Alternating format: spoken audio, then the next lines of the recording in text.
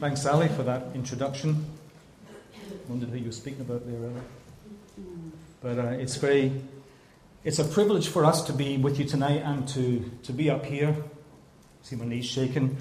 It's no fun. If you've ever stood here, you know what it feels like. But it's just a great opportunity. And I want to start by thanking you very much for all your prayers for us, for your various practical expressions of support for us as we anticipated our visit to Nigeria. And hopefully after tonight you'll have an idea, kind of a feel for what we experienced there. So that's going to be coming along in a few minutes. But before then, I'd like to look at some scripture. But before I do that, let me explain a couple of things and pray for someone. I work here as a pastoral assistant, in case you don't know, for 3 days a week. And for the other 2 days a week, I work with Mission Africa. So there are some magazines called Discover Mission Africa and Dispatch magazine, and in here you'll find a little article about some short-term workers, one of whose pictures you'll see on the screen tonight, Alida. If you want to find out more about Mission Africa, please take a copy of the material. Now with my pastor's hat on, sadly this afternoon Jimmy Arneil passed away. So I'd like just to pause for a moment and pray for the family. Let's pray. Father, we thank you for the life of Jimmy Arneil, and we remember his late wife Margaret and all that she and they together accomplished in the fellowship. We pray for the family, for Elizabeth and Willie Moyes, for Lisa and for Sarah, for Helen and Norman, for Alan and Sandra and Leanne and James. Father, come to them, we pray. Presence yourself with them. May they know your peace and may they know your comfort in these days. We ask in Jesus' name. Amen.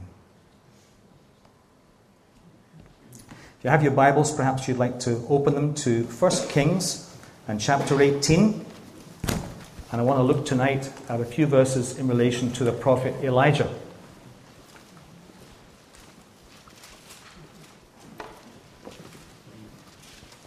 And I want really to see this as a kind of, what I want to say tonight, what we want to share with you tonight is this is a kind of backdrop to all of that. 1 Kings chapter 18, verse 36. At the time of sacrifice, the prophet Elijah stepped forward and prayed. Again, just pause for a moment. The picture is, he's on Mount Carmel. He's with the 400 prophets of Baal. There's a confrontation between who is rightly God, Baal or Elijah's God. And the prophets of Baal have had almost all day trying to ask their God to bring fire down to consume the offering that they've prepared. And they've come to nothing. And now it's time for Elijah to come forward on behalf of God. So he stepped forward and prayed, Lord, the God of Abraham, Isaac, and Israel, let it be known today that you are God in Israel and that I am your servant and have done all these things at your command. Answer me, Lord, answer me, so that these people will know that you, Lord, are God, and that you are turning their hearts back again. Then the fire of the Lord fell and burned up the sacrifice, the wood, the stones, and the soil, and also licked up the water in the trench. When all the people saw this, they fell prostrate and cried, The Lord, He is God! The Lord, He is God! Then Elijah commanded them, Seize the prophets of Baal, don't let anyone get away. They seized them, and Elijah had them brought down to the Kishon Valley and slaughtered there. And Elijah said to Ahab, the king, Go, eat and drink, for there is the sound of a heavy rain. Remember, there had been a famine for 3 years. No rain had fallen for 3 years. So Ahab went off to eat and drink, but Elijah climbed to the top of Carmel, bent down to the ground and put his face between his knees. Go and look toward the sea, he told his servant, and he went up and looked. There's nothing there, he said. 7 times Elijah said, Go back. The 7th time the servant reported, A cloud as small as a man's hand is rising from the sea. So Elijah said, Go and tell Ahab, Hitch up your chariot and go down before the rain stops you. Meanwhile, the sky grew black with clouds, the wind rose, a heavy rain started falling, and Ahab rode off to Jezreel. The power of the Lord came on Elijah, and tucking his cloak into his belt, he ran ahead of Ahab all the way to Jezreel. Now Ahab had told Jezebel everything Elijah had done, and how he had killed all the prophets with the sword. So Jezebel sent a messenger to Elijah to say, "May the gods deal with me, be it ever so severely, if by this time tomorrow I do not make your life like that of one of them." Elijah was afraid and ran for his life. When he came to Beersheba in Judah, he left his servant there, while he himself went a day's journey into the wilderness. He came to a broom bush, sat down under it, and prayed that he might die. "I have had enough, Lord," he said. "Take my life. I am no better than my ancestors." Then he lay down under the bush and fell asleep. Elijah was a prophet whom God had used greatly to do his will. And when the going got tough for Elijah, he found strength to keep going. And only just moments before, he'd been faced with these 400 prophets of Baal, and he'd stood firm on the word of his God, and he challenged their God, and he proved his God to be the true God. He was tough until, it seems, he was confronted by a vengeful, powerful woman by the name of Jezebel. And so when Jezebel made these threats against Elijah, "If by this time tomorrow I don't make your life like one of those prophets whom you've just killed," Elijah ran as fast as he could from Jezebel, afraid of what she threatened to do to him. You see, because he'd been standing his ground spiritually, he challenged Ahab and he'd killed all the prophets of Baal. And you know, as we think about the ministry of God in our world today, and as we think about mission, whether it be local or global, there's a spiritual challenge that's at the heart of it. The challenge came tonight. What will you give up to go? It's the call of God. It's the commission. It's the command of God to each one of us, his people, to serve him, whether that be local or whether that be global. And as we serve him, we're basically talking of the power of God in a sin-sick world, where the devil himself is active and seems to be in control of everything. And of course, as we speak for God, the devil is not happy. And he came into this situation in Elijah's life. And right when Elijah, if you like, was at the peak of his conflict with Satan, he struggled.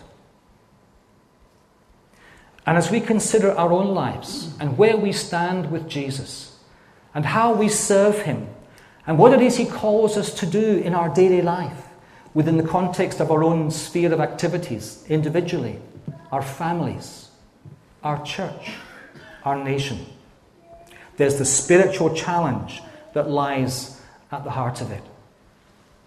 And here was Elijah. He ran for his life. But the lovely thing, if you read on those verses after verse 5, you discover that he was sleeping and the angel of God came along and woke him up. And the lovely thing was God knew exactly what Elijah needed. He needed sleep and he needed food.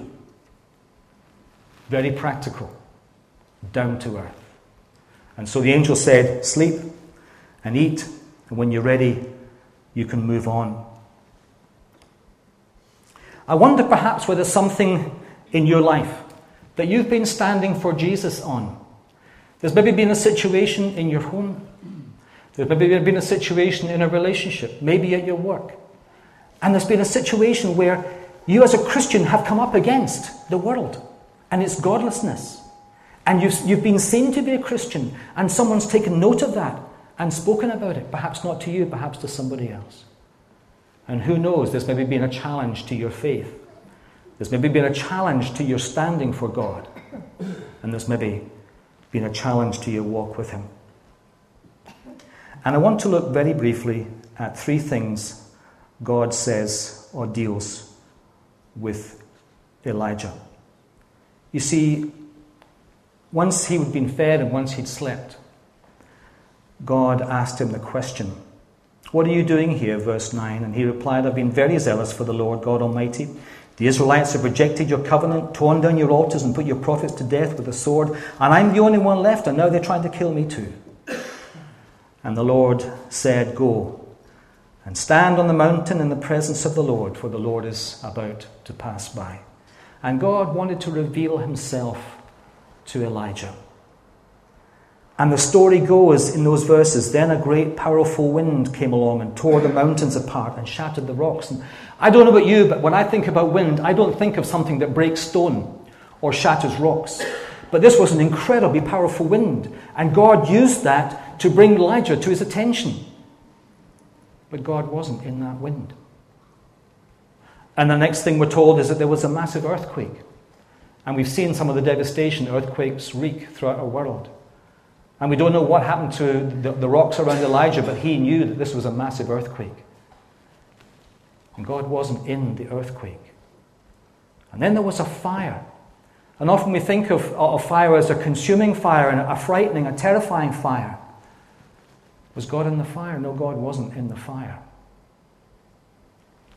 And then we hear that there was a gentle whisper.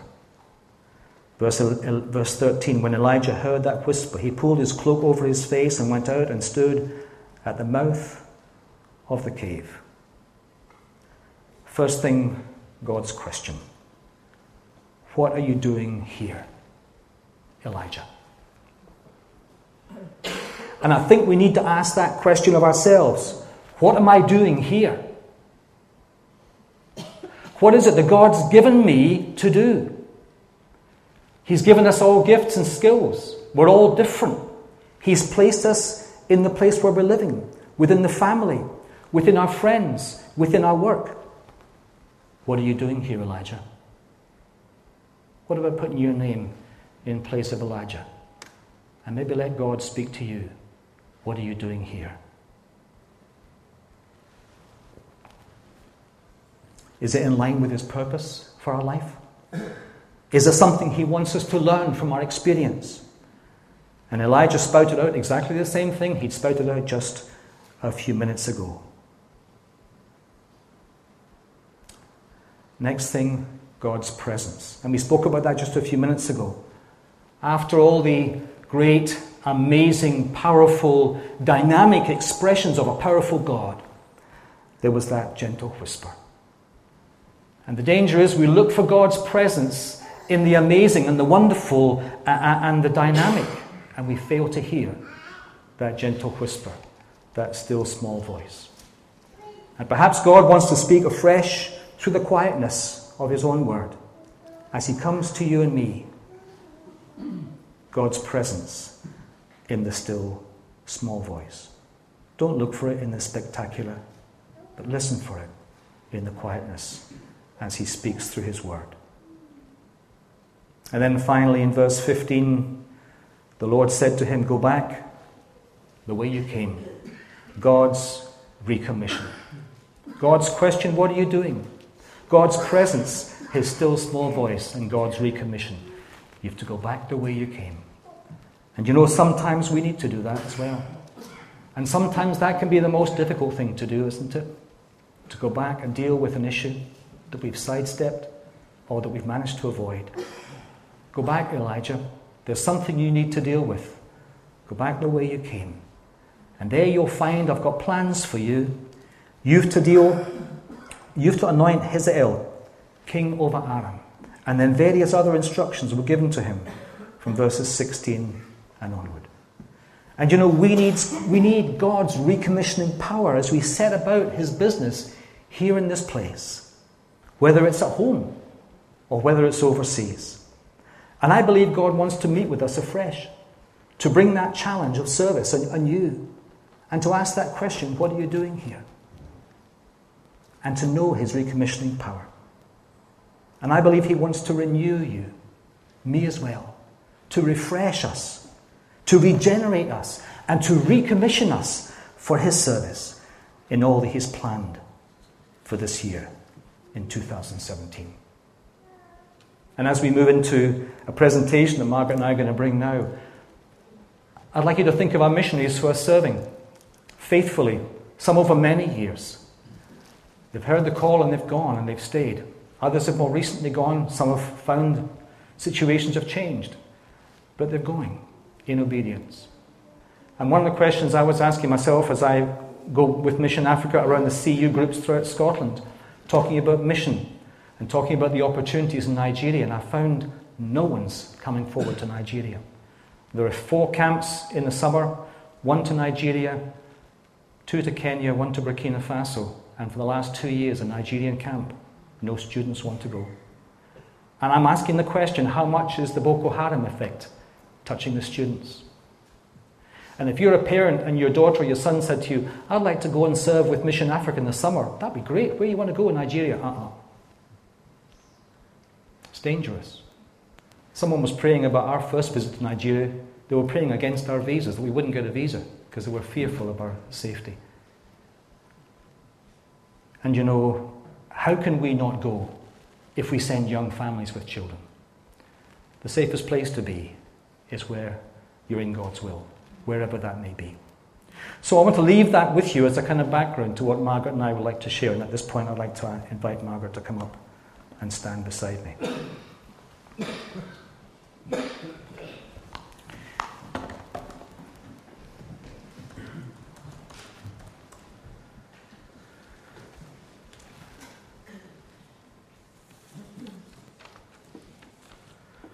Okay, well, I know that you were singing really well tonight, and I enjoyed your singing, but while you were having your last Sunday, our last Sunday in Nigeria was slightly different from the Sunday that you normally have here.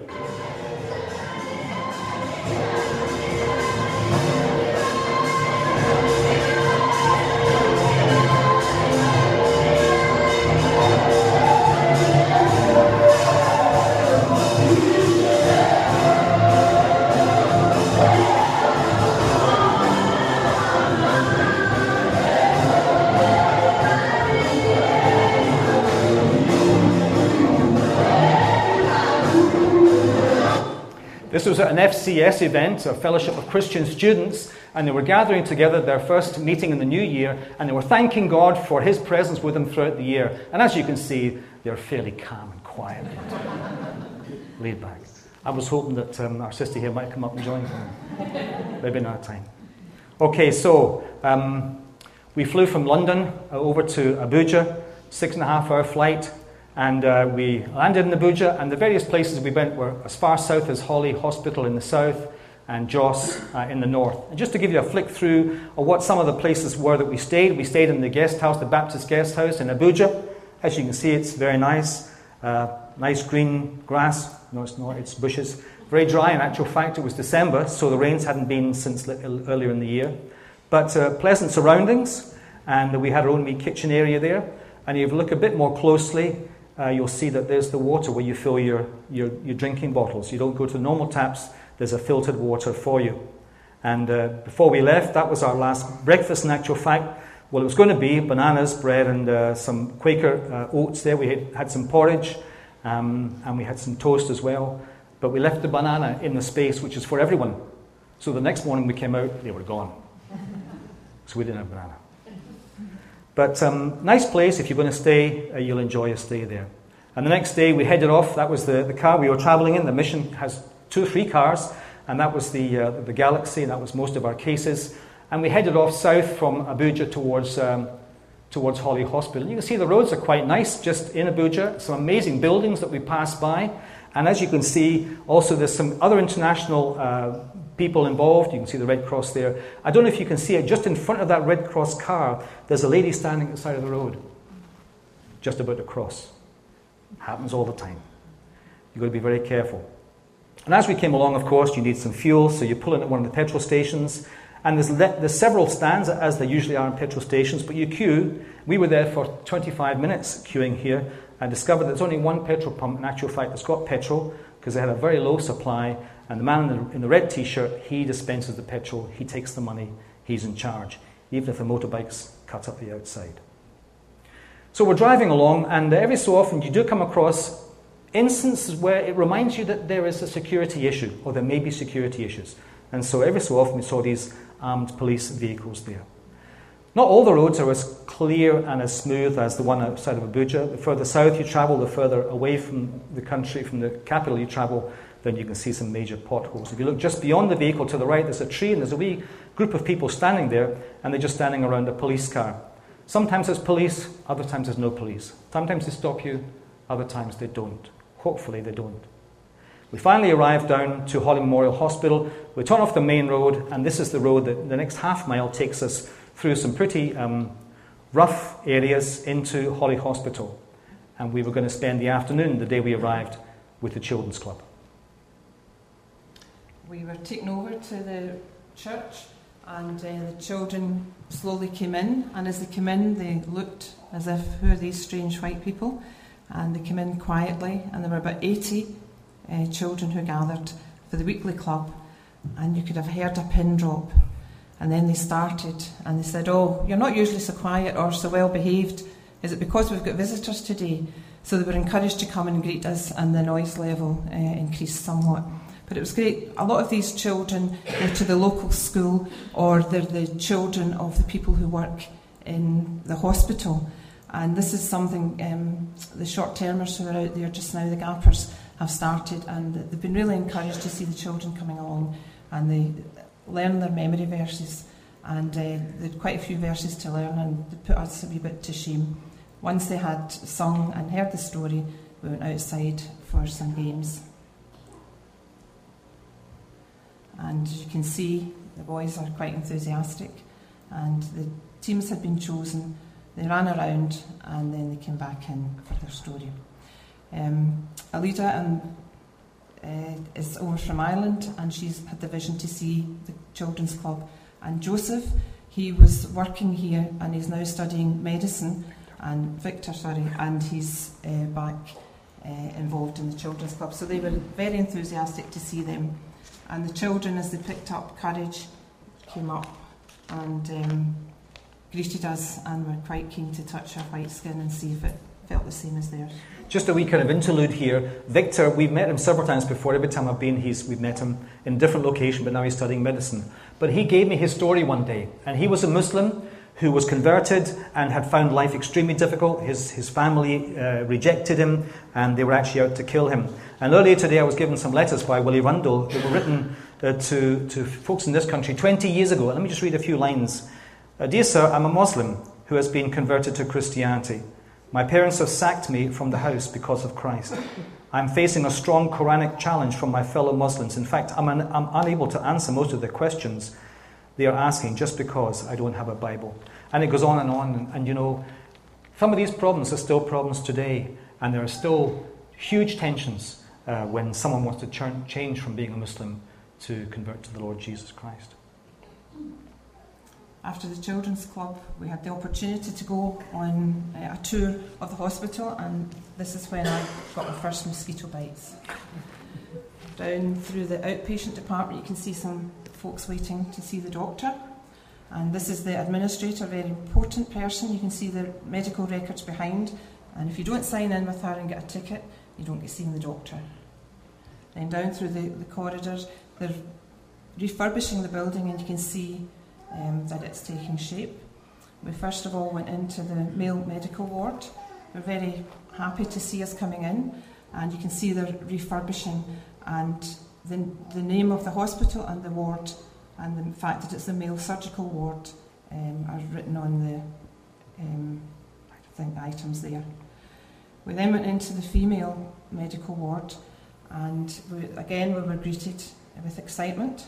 And one of the ladies in Nigeria, when you go into hospital, generally speaking, your family go and look after you. They cook your food and change your bed and make sure that you're washed and everything. So one of the ladies said, "Have you brought some medicine?" And we said, "No, we don't have any medicine." "Well, what can you give us? Can you give us money to buy medicine?" "No, we don't have any money." So Robbie said, "I can pray for you. So would you like that?" So Robbie prayed for them, and they were very pleased. We discovered later that they're Muslim people, but as we left, you can see they were saying farewell and quite enthusiastic about having met us. So we just trust that the Lord answered the prayers for healing. Then we went into the accident and emergency, and this gentleman who's lying there is having his head stitched. He and his wife had been involved in a road traffic accident, and when we went to the edge of the ward, we sort of hung back, and the doctor said, "No, come in, come in." So I went in, and Robbie stood outside. He didn't like the sight of that. And then we moved down the rest of the hospital. They're, as I say, they're refurbishing, and I was being nosy looking in to see the new pharmacy, which isn't quite open yet, but they're quite pleased to be able to tell us of the progress. And these are some of the nurses, and they were quite happy to come and meet us and be photographed with us. And this lady, nurse just going off duty, but she was keen to have a photograph with us. And they asked when we come back here that we would tell them about you and that you would pray for them, that the Lord would provide what they need to care for the patients. The next morning we went down to a place called Ogugu, which we'd been about an hour and a half's drive away. But when the hospital manager knew we were going, he said to Victor, don't let them go without speaking to me first, because I've organised a policeman to go with them. So before we left that morning, they gave us a policeman, and he came and he sat in the front of his car along with his Kalashnikov rifle. And he was our security. And it was a good thing, because that day was the only day we actually met the nail boys. Those are the ones who put the nails in the bits of wood and put them out in front of you and don't let you go until you pay them some money. But the policemen are higher than the nail boys. So it was very handy to have a policeman with a gun in the car with us. We went on to the Donegal Centre, which is sponsored by folks in Donegal. A is for Advance, and that's a ministry that's been going from Abuja. And this is like a kind of satellite part of that ministry. And we met there by Elder Ruben, who's been serving there for many years. And I'm now going to let him tell you a bit about what the Donegal Centre is all about. We have two sections in Donegal Centre every Saturday. Junior class started by 10 o'clock and they close by 12. And the senior class come by 12 and they close by 2 o'clock. And again, we have a computer in the Donegal Centre by Advance. We have a tailoring, which they have to spend about 6 months training in computer and they get their certificate. From there, they go to the community and they're making money to use that one to feed themselves and their family. Okay, so they're learning how to do tailoring and how to use the computer so they can actually make some money to feed themselves. And that was quite an encouraging thing, because over the past few years, this whole centre has been established and built through the sponsorship and the funds raised here in the West. And we were taken in to visit the tailoring section. There were some of the patterns that they use. And at that particular day, there were these two ladies in who were there, so we were having a wee conversation with them. And then next door, we went into the IT department, and we were having a chat with the guy there. You can see there the flat screen computers and the keyboards. The screens are covered. It would have been better actually to cover the keyboards because the dust was going to get in, and the data projector was there for him to use. And so that's Alida's to the right of that picture. She's the gapper, and then Elder Ruben, and then the guy who's doing the IT. The guy in the middle, he's the evangelist, and he has opportunity to speak to the folks in the classes, and he takes that opportunity. And the lady beside Margaret, she's working with the ladies who are doing the sewing. And then we were taken down to the far end of the compound to meet a family whom Ruben knew very well, because there was his niece who just had twins. So we were introduced to her. And Ruben took my hand. And I wasn't quite sure about that. Because he was walking down the path. And off we toddled with hand in hand. Sorry, Rita.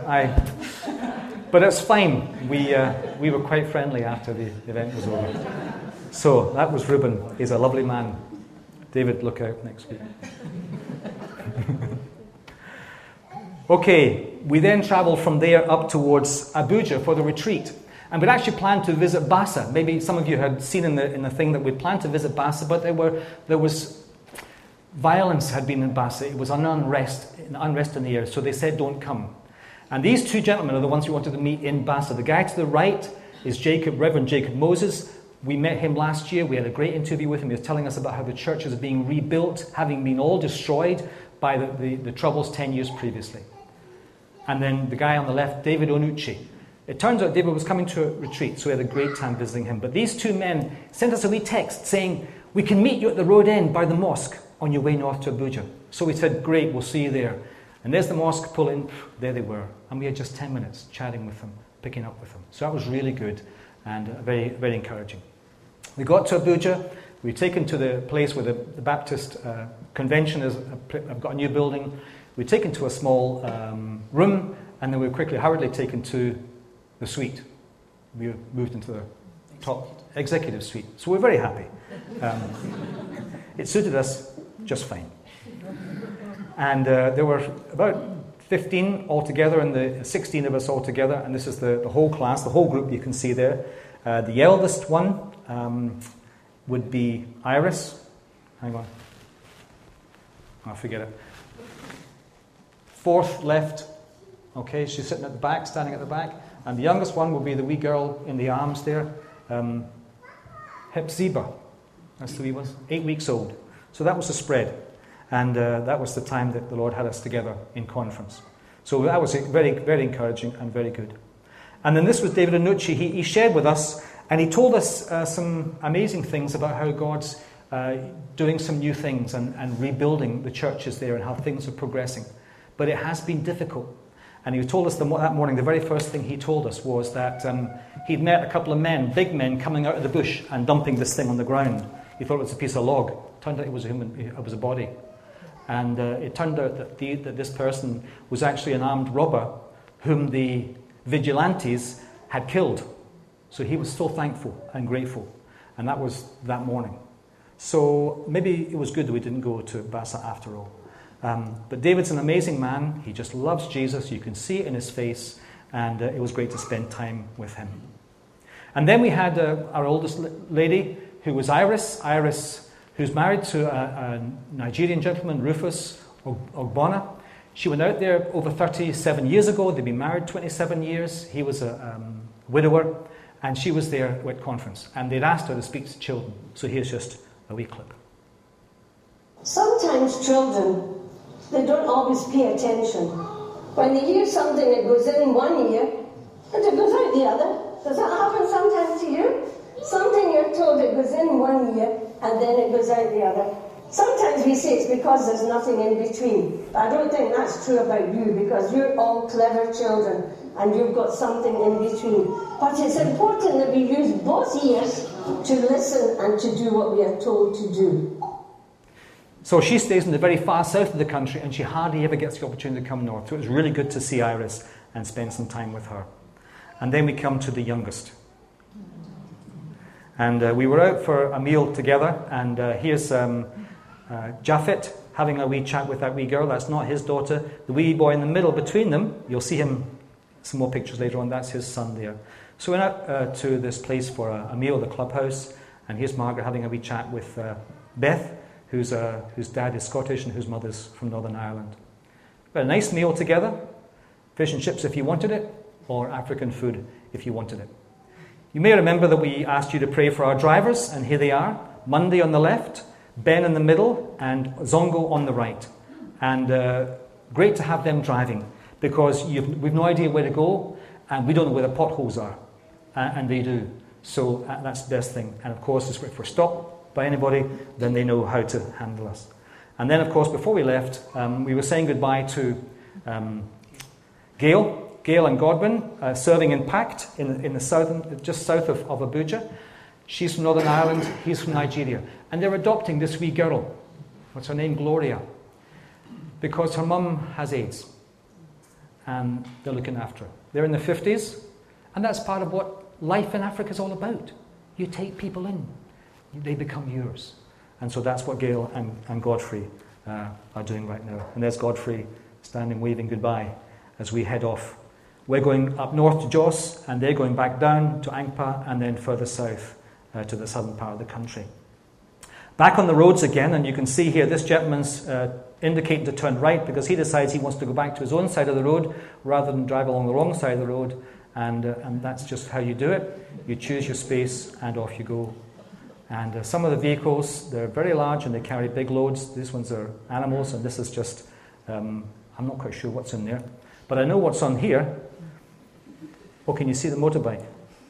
I think there's a bit more on that than he was thinking. But he's just managing to hang on. But when we got into Jos, Margaret went off to the market in search of some cloth. Well, Ruth was looking for some cloth for our daughter to make some clothes, so she suggested I might like to buy some cloth as well. And it's very difficult to appropriate clothing here for going out to Nigeria. For women, they wear long skirts, so I thought, well, I'll have a look and see what there is, and was persuaded to buy some cloth and get a couple of skirts made for any future visits. can see it's... We're making our way... You can't, you could go back. Sorry. Right, when you click it, let it run. Right, we're in the market. Ready for this? Go.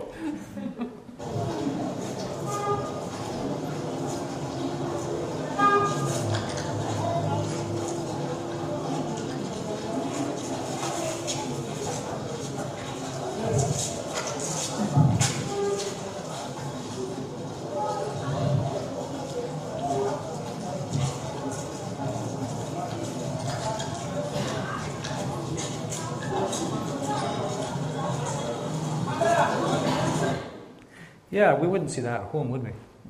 Because of the children being white, they're obviously noticed and there's a risk of them being kidnapped. So it was important that each of us held on to the hand of the children as we walked through the market. As you can see, it's busy with people and it was important to try and keep them safe.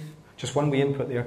While we were in the shop with the cloth, I noticed, well, all the way since we got out of the car, this guy had followed us. And he was standing outside the shop waiting for us. And I said to Ruth, this guy's followed us since we got out of our car. And he's standing outside waiting for us. She said, well, that could be so that he's hoping to carry something back for you, a bit of money, or he just would like something to eat.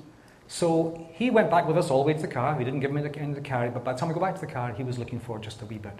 So a few naira will be something that would give him a meal that night. And that's just, the economic situation in Nigeria is so bad. It's horrendous, and people don't eat. And that's just what happened the day we were out with him. The next thing, we took the material to have it made, and I'm trying to explain to the lady what style of skirt would be suitable for me to wear. You've seen the styles that other people wear, but I didn't think they were quite me. And there's Beth getting measured. She wanted an African outfit. And then Robbie insisted in putting this one in, and got a skirt made, and had to go back and try it on. Unfortunately, it was a wee bit tight, so it did be taken out, and I got it later. These are the ladies who are making it, but they're very clever at looking at a pattern and being able to make something. And they also have a showroom where you can buy various things. That's a wall hanging, and they've got aprons and different things. And Robbie was interested in this one, just the zip and that was attached to it. And then we were looking for things. The missionaries try to give skills to the people so that they can then earn a living for themselves. And this is one of the places where they're selling things. And we bought some different things to bring back to give to people. Oven gloves and coasters and Christmas tree decorations and things like that. Now we'll move on to Acts, where Pamela was there, and she's the Irish lady who organised all of our programme. You can see she's a very bright personality. Just explain what ACTS is. ACTS stands for African Christian Textbooks, and it's a ministry of publishing and printing. And the idea is to get African Christians to write their own textbooks as well. So they bring in textbooks from the West, because English is spoken widely throughout Nigeria, and also they provide a space for Africans to write as well. So this is in the ACTS, the main hub, which is just outside Jos. It's a bookshop, and then they have the warehouse. And they were just saying the economic situation has hit them quite hard as well. They try to supply books for the different pastors, either who are in training or in situ, but people don't have money to buy the books, so they're just trying to get a balance in terms of how many they buy in. They've got the vision to have writers' corners, and they're building places so that the local Nigerians can come and get away from all the noise and concentrate. And that's just a wee glimpse through the window. And then, of course, you need to eat. So yes, rice and beans provided for us. You can see Robbie's enjoying that. And then across to John. Then we travelled to visit the theological college where Donald is working. He's a librarian, and he was in Pact. He's now moved into Jos, and he's working at this place. It's called JETS, which stands for Jos Ekwa Theological Seminary. And that's the grand entrance place. The concrete blocks outside are designed to make you weave and therefore drive slowly, and they don't let you in unless they know who you are. Inside the main auditorium, you can see a beautiful new plastic roof there with the ceiling fans, lots of benches, electronic drums and guitars at the front, and they like the volume up full. There's only 2 switches in African amplifiers. Is that right, Rita? It's either full on or off, okay? And it's usually full on, so you go there with your earmuffs in. But here's the research library where Donald works, and as you go in, that's the reception desk, and then you go up to the various places where you want to take your books. And Donald has been there just for a short time, but these are the books that these students are working with. They've got the computer suite there, but the problem again is power. You know, the power company is called NEPA, N-E-P-A. Never expect power always. That just about says it. And certainly in the major cities you get more power more often, but it's a real frustration when you're in the middle of something, lights go out. So remember them. Just along the corridor there was a computer that was working, and that's why, because it had this bank of batteries. And they're running these batteries for a small number of computers because they're trying to electronic categorize all the books in the library. So that's what that computer that you just saw is all about. Okay, we're now going to make our way towards the village called Guerrero, which is one of the areas where the children are brought up, some of the orphans. And you can see there, we bounced along that road for about an hour, half an hour to an hour, to a lovely school here for primary school. This lady, Kathy, she was showing us around, and then we had some materials that we were able to pass on, some books and some pens and pencils and rubbers and stuff to the guy who's the principal of the school. Then we went into the class.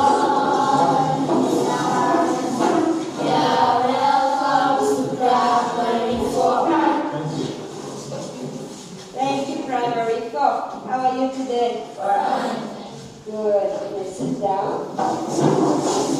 So, today we have special visitors from what is called Mission Africa. And you know, Mission Africa has been one of the big supporters of Guerrero Center. So we are very happy that they are here today. So 3 of them have come from what is called UK, which is the United Kingdom. So this is Uncle Robbie and Auntie Margaret, and they are married, and they are from Scotland. That's it. We had a nice time with them, and that video goes on and on.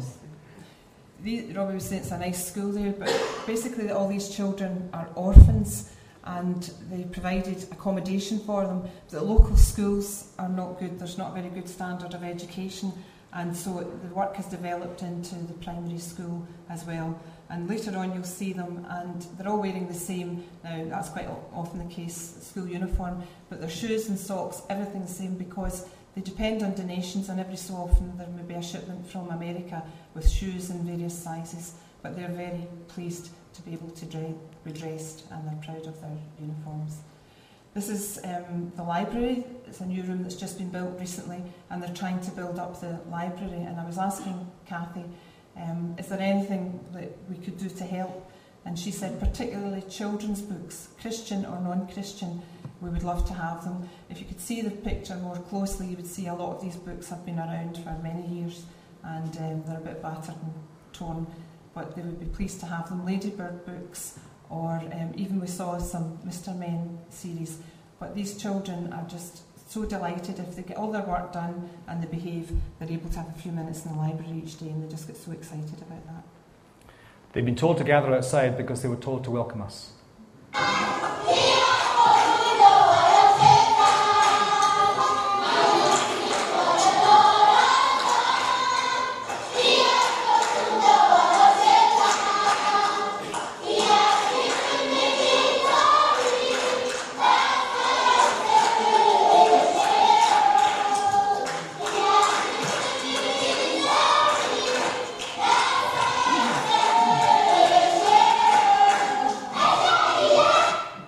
They thoroughly enjoy singing, and I took your greetings to them. Hope that was all right.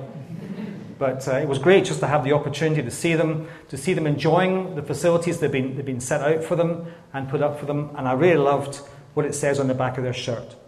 Together we are His house, and the cornerstone is Jesus Christ Himself. And that's a lovely thing for them to focus on as they go through their schooling, and it's a lovely thing for us to consider. Okay, we're nearly at the end. Praise God.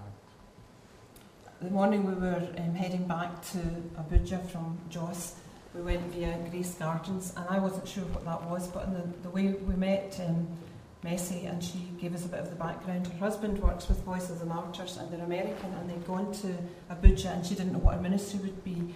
Her vision was to speak, to relate to children, but the first person that the Lord brought her into contact with was somebody going to prison ministry. I'm not going into all the details, but it's transpired that she works with prostitutes, and they've been able to rent accommodation for them to stay, and she goes in, she meets her clients through going to brothels, and she said a lot of these people are sold by their parents. Parents don't have any money, and they're sold into this, and their lives are very difficult. And so she goes along and builds up relationship and brings them along, and they've seen some people coming to know the Lord as a result of that. But she said, it's heartbreaking sometimes because of the lives that they've lived. They've never known anything else, and it's very difficult for them to break the lifestyle. And again, they're endeavouring to give them skills so that they can then have an alternative way of making a living. And they would just value prayers for that as they relate. She said many of the ladies don't stay, they leave, but some of them come with children. And she said, in that way, God is allowing me to work with children. Some of the stories would break your heart, but it's great to see that some come through to know the Lord and go on and have new life in Christ. She took us around the place where they live, and this is one of the entranceways to one of the ladies' homes. You can see all the shoes there lined up. You take your shoes off before you come in. And one of these ladies here, she was just been told she's pregnant with twins, so that's something she's thinking about, and all the implications for them. We've taken into some of their rooms. You can see how clean and tidy they are, and that's just an indication of who they are. And of course, it's a place for the children to play as well. Let's not forget the most important room in the house, also very clean and tidy. It was just after Christmas, so the tree was still up and the decorations were up. And this is one of the ladies who takes responsibility to look after the home and relate to some of these other women. The children are educated, and that's these two youngsters having a class right there. And here's Missy with this sweet girl. She was very, very cagey. She wouldn't barely look at me, and she wouldn't let me come near her. But anyway, it's a beautiful flower in a very sad part of the city of Abuja. This is our last thing, and I suppose it's really on our heart most of all. And this was a visit that we went with a couple. She's Lindsay from Northern Ireland and Japhet from Nigeria. They have a wee boy called Micah, and you'll see him in the pictures. And they live just along the road from this place, and the road, the tarmac finishes, and then there's a dirt road, and you'll see it later. And along the dirt road, we come to this place. It's called Ruga, and it's basically a shanty town. And we've come to visit Mary and her daughter, and later on another lady called Martha. But this lady here, she was cooking, and this is inside her home, and you can see just the cardboard walls that she has. But she made us very welcome, and especially wee Micah. But then she was taking us to visit her friend, and we followed her along the main paths as we weaved between the buildings. She took us first of all to this place because she heard that there was a lady who was unwell. And just around the corner, just to the left of where Lindsay's standing, there was a lady lying on a mat. And she had no money to buy medication, so she couldn't medicate herself, and goodness knows what was going to happen to her. So I said, well, look, can we pray for her? And that's all we could do. And we stood for a few minutes while we prayed for her, and then we continued our journey. And as we were weaving our way through, we eventually came out to the other end, and we saw this gentleman here building his own house. And you can see it there. It's about half the size of the platform. And from bits of wood he can find, from bits of tin, and then he'll find maybe cardboard or plastic to cover it. But you know, the kids, they all come out. And this one, she just posed. The colouring, the lipstick, it's a Muslim colouring that they put on, and that's just part of their feature. But we went to visit Martha, and here is Lindsay greeting Martha. And as we were standing talking to them, this wee guy came up alongside us, and he sat on the ground. Now, if you look carefully, it's a blade he's holding. And it's a bread knife that the handles come off. And he's holding the blade end. That's his toy. That's just life. You go on and you go on with, use whatever you can. But here we have Mary and Martha, and then a lady beside Lindsay, she's got large problems with her neck there. But they're all Christians, and they all go to the same church where Lindsay goes. And Lindsay didn't realise they were staying so close to them. And then there's this gentleman, Martha's husband, and I got chatting to him. When I went over to him, he was holding a Bible study material in his hand, and he'd been talking about how his wife had given him this material, and he'd been using it. And he talked about how he'd managed to have a while back, he'd actually rented a room and was able to hold a small evangelistic outreach, and some folk had been converted. And I asked him, how long has he been living here? And he made maybe a year. I said, have you always lived here? He says, no, I lived someplace else in Abuja. I said, well, why do you live here now? He says, the government decided to bulldoze that part of the city, and they just flattened all the houses. And he said, we had no place to go, and we couldn't afford to buy, and they came here. And that's his house. That's where he lives. And I don't know the details of his life, but I know he loves the Lord, and he speaks for him. And while we were there, the decision was made by Japhet and Lindsay at another time to feed some of these people, to take a rice drop out. And so they were given, they managed to gather together about £400 to buy rice and salt and beans and Maggi cubes, and also some sweets for the children. And this was them setting out 200 bags of rice and 100 bags for the children. And we loaded these all into the minibus that we'd been in, and there's Zongo lifting that big bag full of bags of rice. And then they loaded the boots of two other cars. And then first of all, we wandered around. That was the building where Japhet and Lindsay stay, one of these big tall ones, about 4 stories. We wandered around to Fulani families who lived just across the street. And literally, we walked across the street and we met this Fulani family living very rough. Just small children. And we gave them some bags of rice. That's their little dwelling under the tree, just behind that big building beyond them. We moved along the street, round the corner, and Japhet brought another bag of rice out, and here's some more Fulani villages. They built their own Fulani houses this time, and we went in and we began to give out the bags of food, and the women all came out. They were so pleased, and there was a real hubbub around there.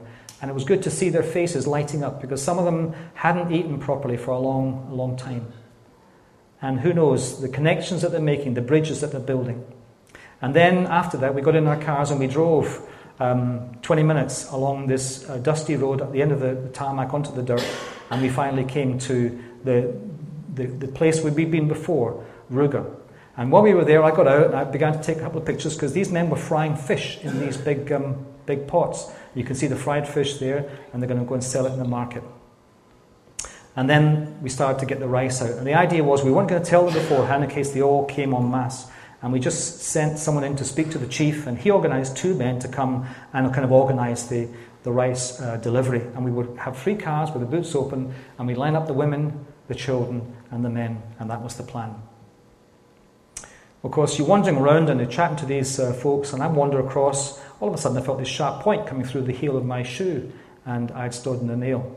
Because all the wood there, just the nails are really raw, really fresh, and no one thinks about safety. So quick, take your shoe off, sort it all out, and get back on with the job. Here's Martin. He was a Christian lawyer in a very high position in that country, and it was his burden to see the Ruga village reached, and he was there to help us that day. And some of the women, just as they came out, began to gather round, and then we organised the queues, the lines of the people, and you can see them there kind of organising the children. And of course, there's Micah. He always seems to steal the show. And then Martha, who hadn't been there, suddenly appeared, and she put this big arms around me, gave me a big hug, and then she went over to Margaret and gave her a big hug, and Margaret gave her a big hug, and see how Margaret's hand is cupping the wee head on her back. Didn't know the baby was in her back, but that's just her. And she was greeting her there, and she was so happy to see us, and so glad that we'd come to do this for them. And there's the wee baby. If you look behind the baby, do you see the CD there? There's a wee guy made a CD into his wee toy. He pushes it along with a stick. And so we began to get them folks organised, and then the men began to get quite excited, because some of the men saw the big bags of rice and they decided they want to have them for themselves. Because if they could steal the rice, they could then sell it in the market.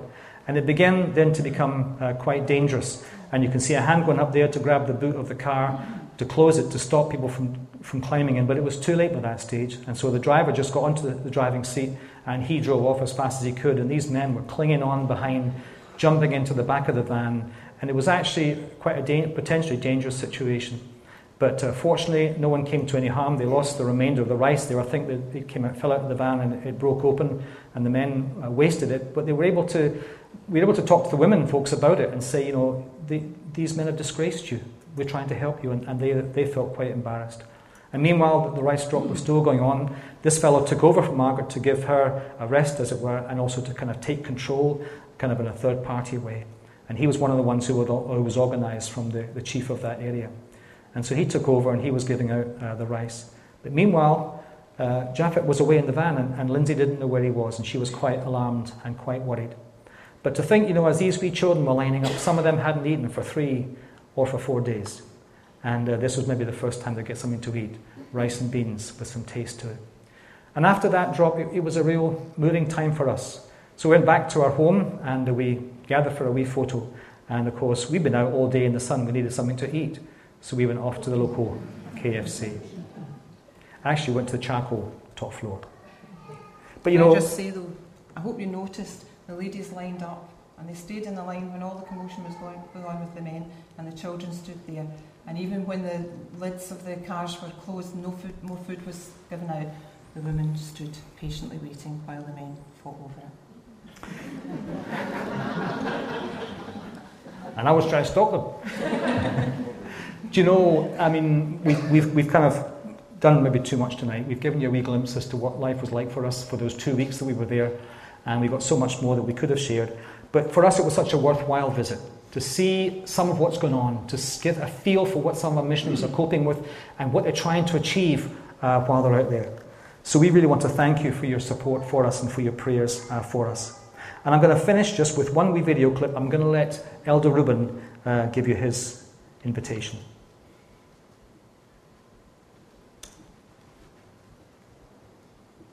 We need some missionary in Ogugu to stay with us about 1 year, 2 years, 6 months. People that the Ogugu people welcome the missionary that they can stay with them. To work with the children, to work with advice, to work with the people in the community, like youth, like women fellowship, to give them a word of God. So we welcome all any missionary that want to stay with us in Ogugu. And on behalf of Ochogo of Ogugu, I'm just speaking, and I know he's willing to. Thank you very much. So there's the invitation. They're looking for missionaries. They're looking for help. And we just want to thank you for the opportunity to be part of that. Thanks, Ali.